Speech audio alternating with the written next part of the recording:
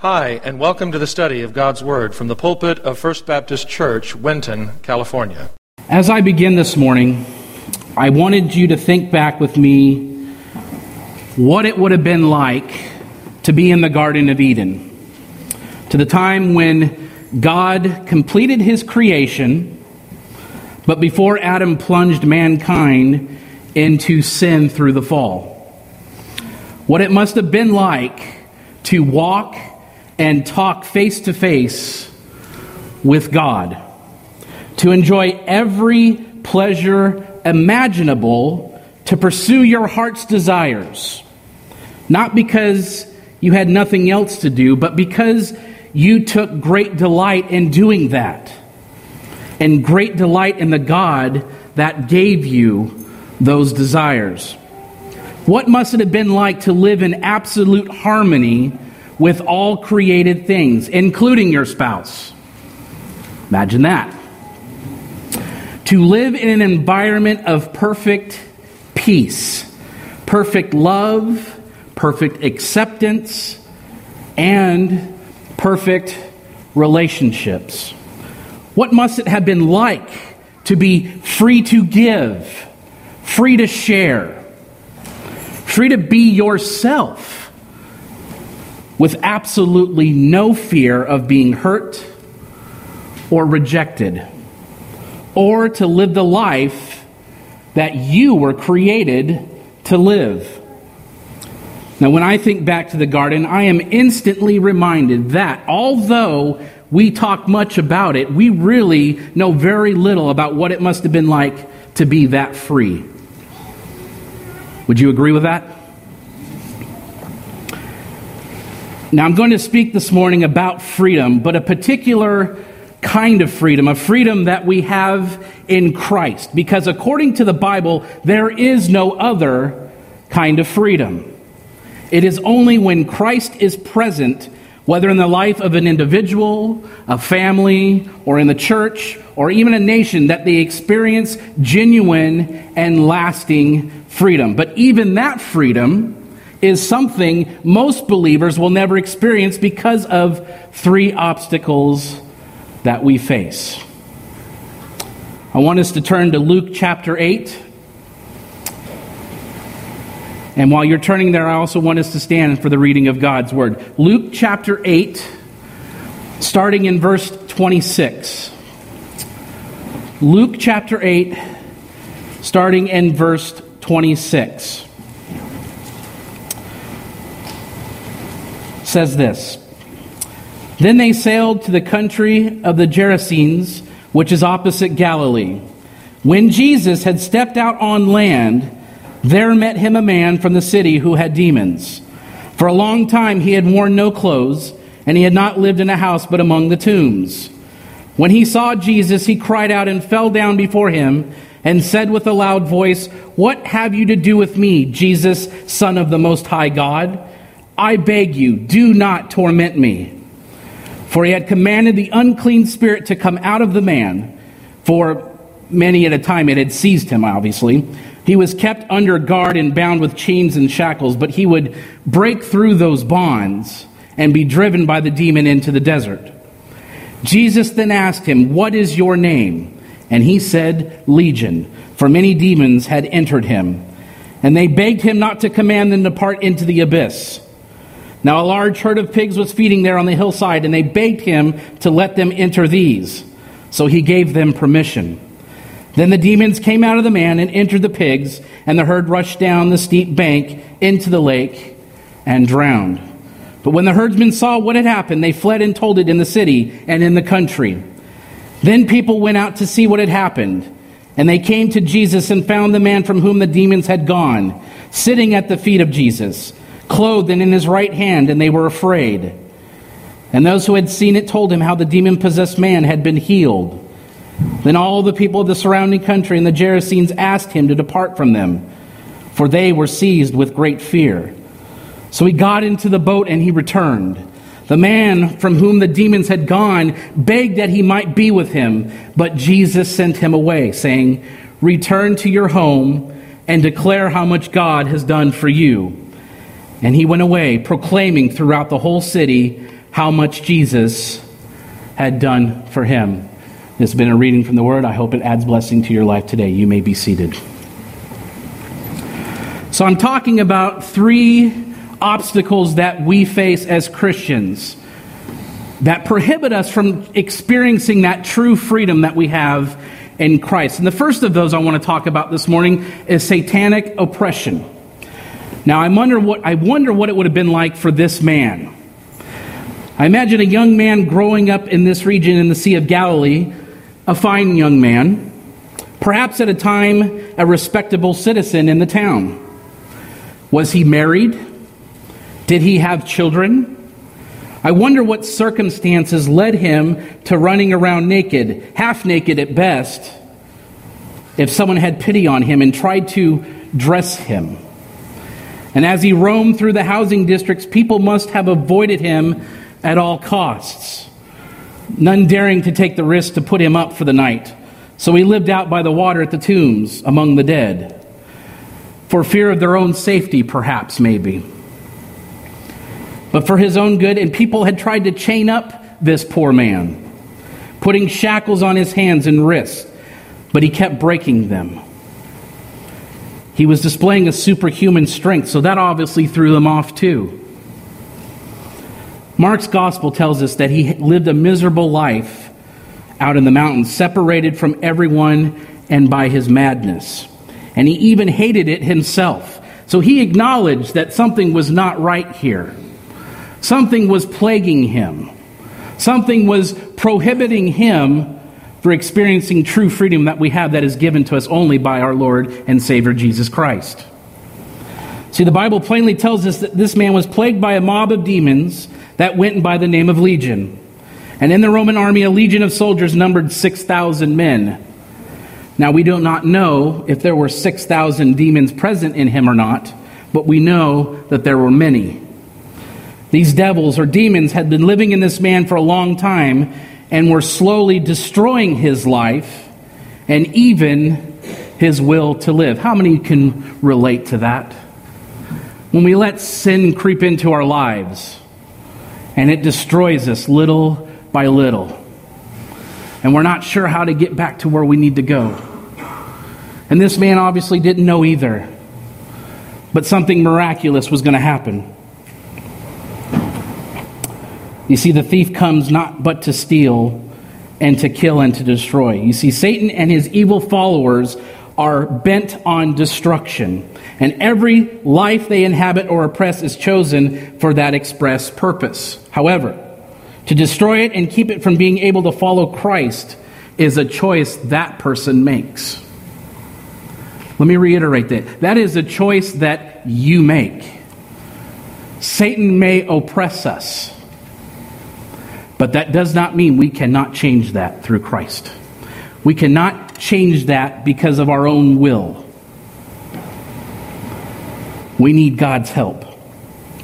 2 Corinthians 4, chapter 4, verse 4 says that in their case, the God of this world has blinded the minds of the unbelievers to keep them from seeing the light of the gospel of the glory of Christ, who is the image of God. Now, I want to make sure that we're clear on this. If a man or woman rejects Christ and goes to hell, they go because they've made a conscious choice to reject Christ. No one is going to be able to stand before God in the judgment and blame the devil for them not being saved. I said Satan and satanic forces are an obstacle, but no one that cannot be overcome. Do we understand that? This is our conscious choice. If we choose not to, that's on us. The buck stops with us on that one. Men do not see the light because they don't want to see the light. Satan comes along and feeds the mind excuses for not believing. But it is a mind that has already chosen that course. Consider the words of John chapter 12, verse 40. They say, "He has blinded their eye and hardened their heart, lest they see with their eyes and understand with their heart and turn, I would heal them. It's a choice that we have to make. Satan wants to oppress us. But through Christ, he demonstrates through us, and he takes care of it. For those who believe, seems like a pretty good deal to me. But so many of us choose the latter. I'm not going to follow Christ because I don't want to, or I have another excuse, or it's too hard. I get that a lot. It's too hard. Imagine the difficulty knowing when you stand before God, knowing that's it.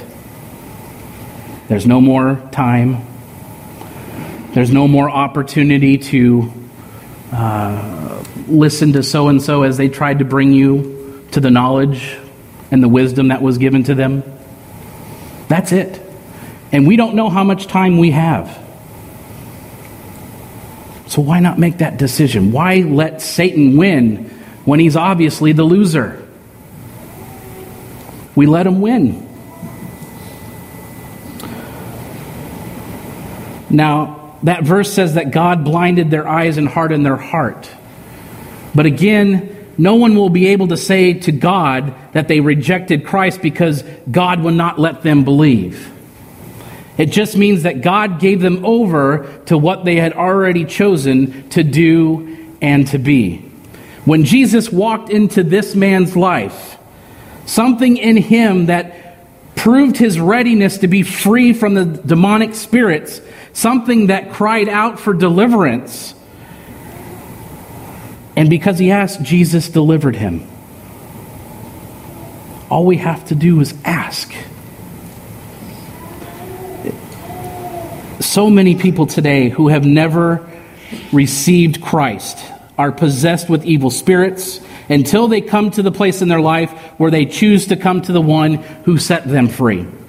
They will continue to be plagued by the forces of Satan because we know this: believers cannot be possessed, but they can be oppressed by demons. And again, freedom only comes when you choose to come to Christ for freedom.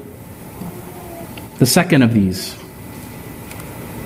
that weigh us down, that trip us up in our Christian walk, so to speak, is we love the darkness. We love the darkness. Let me explain. Jesus said in John chapter 3 that this is the condemnation, that light is come into the world and men love darkness rather than light because their deeds were evil. We're hiding. We think that if no one else knows, then no one's going to know. But God knows. And he's right there to let you know it. Whether we want to listen to it or not, he's there in the ready. He's waiting.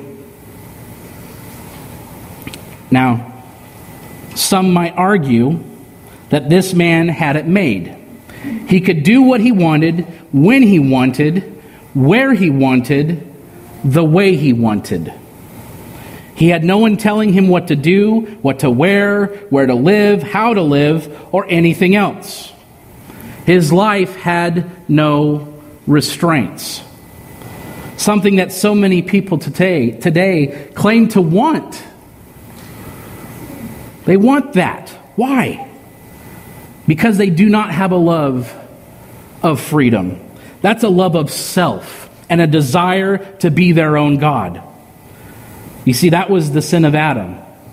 God was being so restrictive and dominating that the only way he could be free was to cast off that one command and do what he wanted to do. But when he did, Adam found out what bondage was all about, didn't he? Free? That is why he hid himself. Was he free from guilt and shame? No. Was he free from being held accountable? No. Was he free from death? No. You see, one of the greatest obstacles most people will ever face in their own lives is the love of the darkness that they live in. But if you are ever going to be free and experience true freedom, we need to step out of the darkness and into the light of Christ. There was an occasion in Jesus' ministry when he was speaking with the Pharisees. And he said to them, "If you continue in my word, then you are my disciples, and you shall know the truth, and the truth shall set you free." When the Pharisees heard what Jesus said, they started to get upset with him.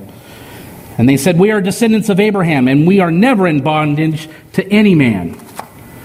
Jesus would go on to tell them that they were in fact in bondage, and nothing that they could do on their own accord would set them free. In Paul's second letter to the Corinthian church, he said, "Where the Spirit of the Lord is, there is liberty." John said, "In him was life, and the life was the light of men." You see, the most difficult part of coming to Christ is overcoming this obstacle. The Bible calls it repentance, turning from the darkness, from sin and shame and guilt, and stepping into the light. There are some demons that are real, but there are others of our own making. You understand? There are those that exist, but there are those that we create out of disobedience. What about drinking? What about fear, worry, and doubt? All those things exist in the world of darkness. When you step out of that world and into the world of light, then you can find freedom like you have never experienced ever before. You mark it down. What you think you control, mark my words on this, what you think you control, it will control you. What you think you can control, it will ultimately control you. You cannot flirt around in the dark and expect to shine with the glory of God. And the third point I want to make, and the third obstacle, one that we're very, very familiar with, and that is the concept of fear. When Jesus cast the demons into the herd of pigs, they raced off the edge of a cliff, drowning into the Sea of Galilee. Now you will notice that these unclean spirits inhabited animals that were considered unclean to the Jews. They were bent on destroying life, no matter what form it took, and now they destroyed this herd of about 2,000 pigs. When the pig farmers saw it, they ran into town to tell everyone. Verse 35 is a telling verse here. Then they went out to see what was done and came to Jesus and found the man out of whom the devils were departed, sitting at the feet of Jesus, clothed and in his right mind. And they were afraid. Interesting. You see, all of their conditioning, all of their chains and shackles could not do for what this man, Jesus, had done with him with his power of his spoken word. And they were afraid of such a great power, so afraid that in fact they demanded that he leave. It did not matter that this man who had been in such bondage was now set free, or that this Jesus was just as concerned about the eternal souls. They were afraid and unwilling to have any dealings with him. Now this is what you ought to realize about this obstacle we call fear. The fears are not really based on anything that has to do with God. Our fears are based on our own limitations. We fear what we do not understand, what we cannot see, what we cannot hear or touch or feel. We fear what is beyond our experience. And because we fear it, it's the easiest thing to do. And that is to just flat out reject it. Again, it is an obstacle, but not one that you can't overcome. If you genuinely want the freedom Christ offers, he would lead John to say that perfect love casts out all fear. Christ's love decimates the idea of fear. So when we're in Christ, what do we have to fear? What's tripping you up? What's holding you back?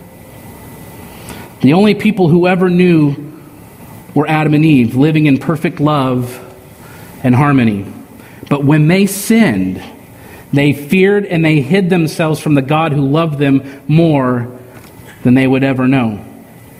And now I learned something when preparing this week, and I studied the passage. And do you remember that the Bible says in John chapter 4 that Jesus must needs go through Samaria? Why did he have to go through Samaria? Because there was one woman there that he wanted to meet at Jacob's well. Now, do you remember that Jesus told the disciples to get in the boat so that they could go to the other side of the Sea of Galilee? Why did he go over there? Was it to get some rest? Was it to go fishing? I might have gone fishing. Luke's account says that as soon as this meeting with the demoniac was over, they got back in their boats and returned to the other side. Jesus went all the way across the lake just to meet this man in order to set him free. Christ is willing to do that for every individual in this room. He will meet you where you're at. It is us that choose to reject him. Because we fear the unknown. We fear what we cannot touch, what we cannot see.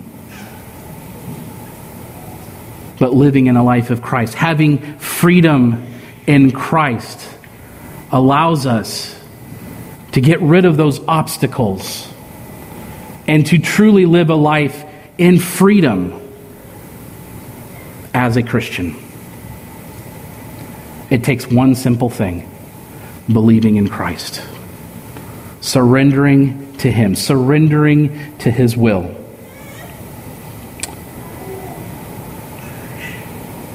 Now, sure, there was the lesson on faith when they encountered the storm while they were in the boat. But now we see that Jesus didn't just go for a joyride to teach them a lesson on faith.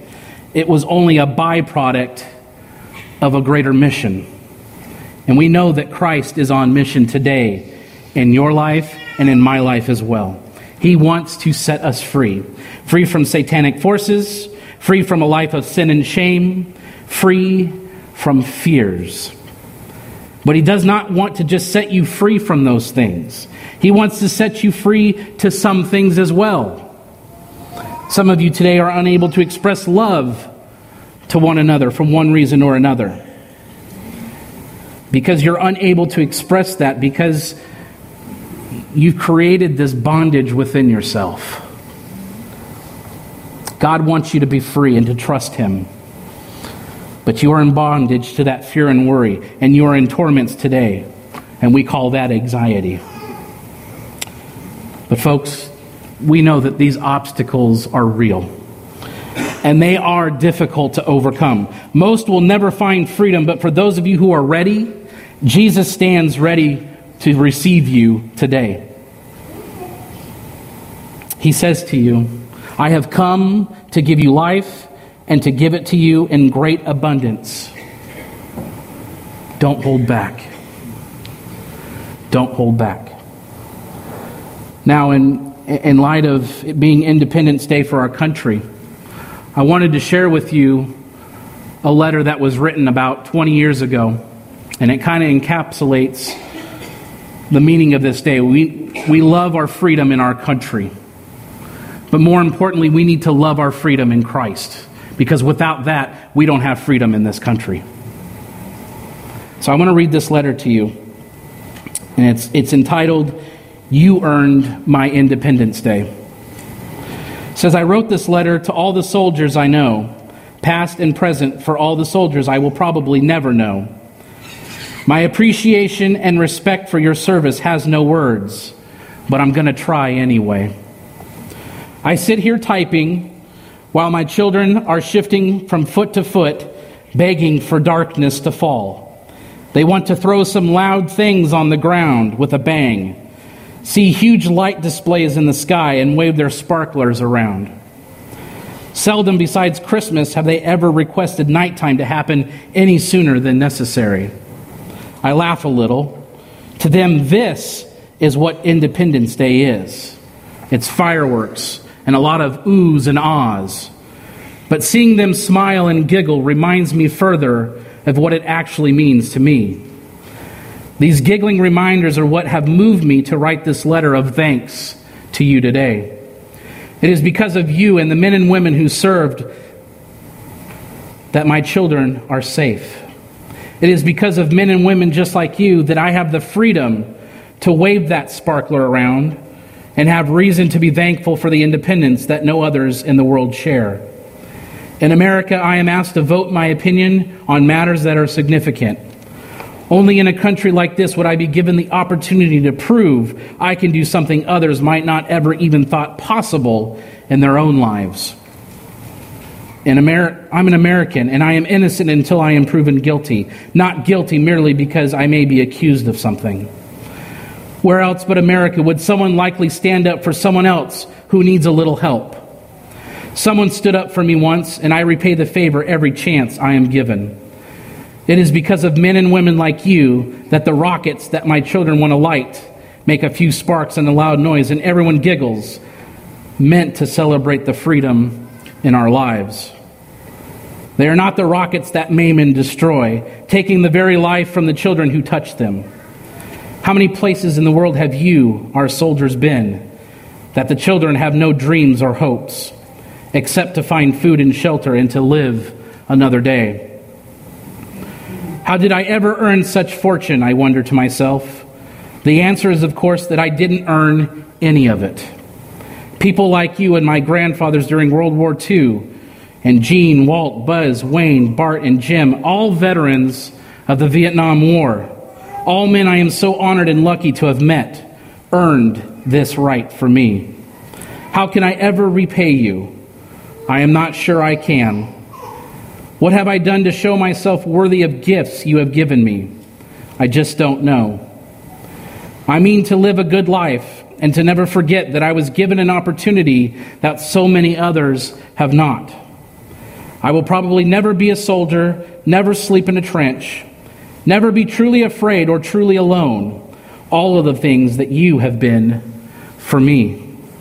But I remember that you did those things for me, and I will always honor and fight for those men and women whose names are written on that granite wall, or who cannot fight for themselves anymore. I will always remember Bernie Lee Dexter, whose name I wear on a band on my wrist. I will always stand up for what I think is right, and for those who cannot protect themselves. I will not be silent when there is something to say, because surely the cost to me is not as great as what I would pay for being silent or turning the other cheek. Your sacrifices will never be for nothing. I will always remember you. I will always respect you, and always, to my last day on this soil you have fought for, be grateful for my Independence Day. This appreciation I also express unto my Lord and Savior, Jesus Christ, for he also fought and still fights for us. It says, thank you, Joni Bohr.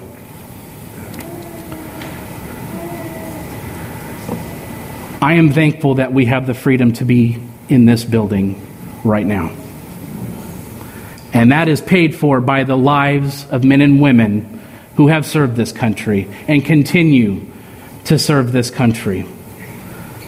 But it's also through Christ's love that we even have that honor. If you do not know Christ, I pray that you don't wait another minute longer. You come to know him. You find somebody who can help you, and you let them travel through that endeavor with you. Let us pray this morning. Heavenly Father, the question this morning is if we experience an independence and freedom through your Son, Jesus Christ. A freedom which cannot be bought with money and not through our will. But Lord, you've gifted it through us, through your grace and mercy. Through the sacrifice of your Son, only then are we redeemed. I pray that as we celebrate our country's Independence Day, that we remember those who fought and died for it. But Lord, we know the battle is not over, though. Though times look dark and bleak, Lord, you give us hope. We have an assurance of salvation, and with the gift of those who believe, we are called to press on. We are not to give up hope.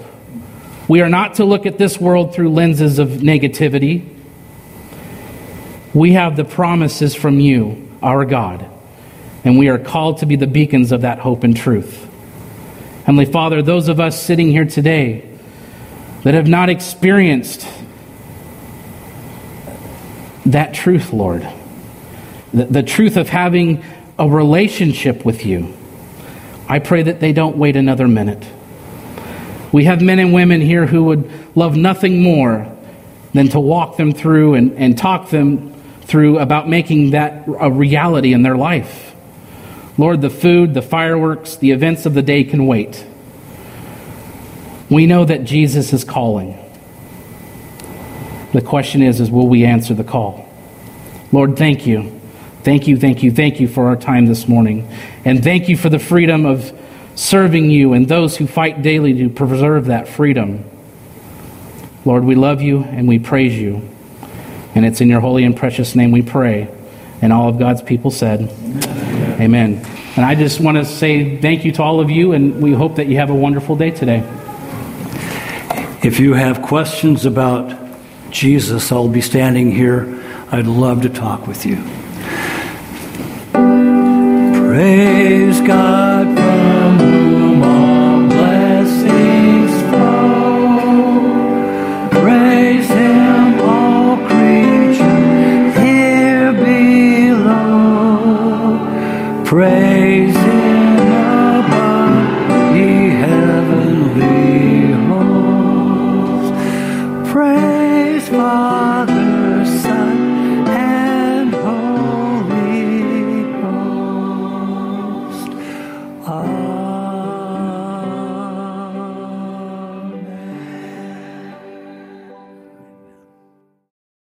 The Bible says, if you confess with your mouth the Lord Jesus and believe in your heart that God has raised him from the dead, you will be saved. If you've never trusted in Jesus Christ as your personal Lord and Savior, we invite you to call on him now and through a simple prayer of faith, give your life to him. If you're not attending a church that honors the Bible as the Word of God, we encourage you to locate and begin attending such a church in the area where you live. The message you have just heard was preached from the pulpit of First Baptist Church, Winton, California. For more information on the ministry of First Baptist Church, Winton, please visit our website at wintonchurch.org.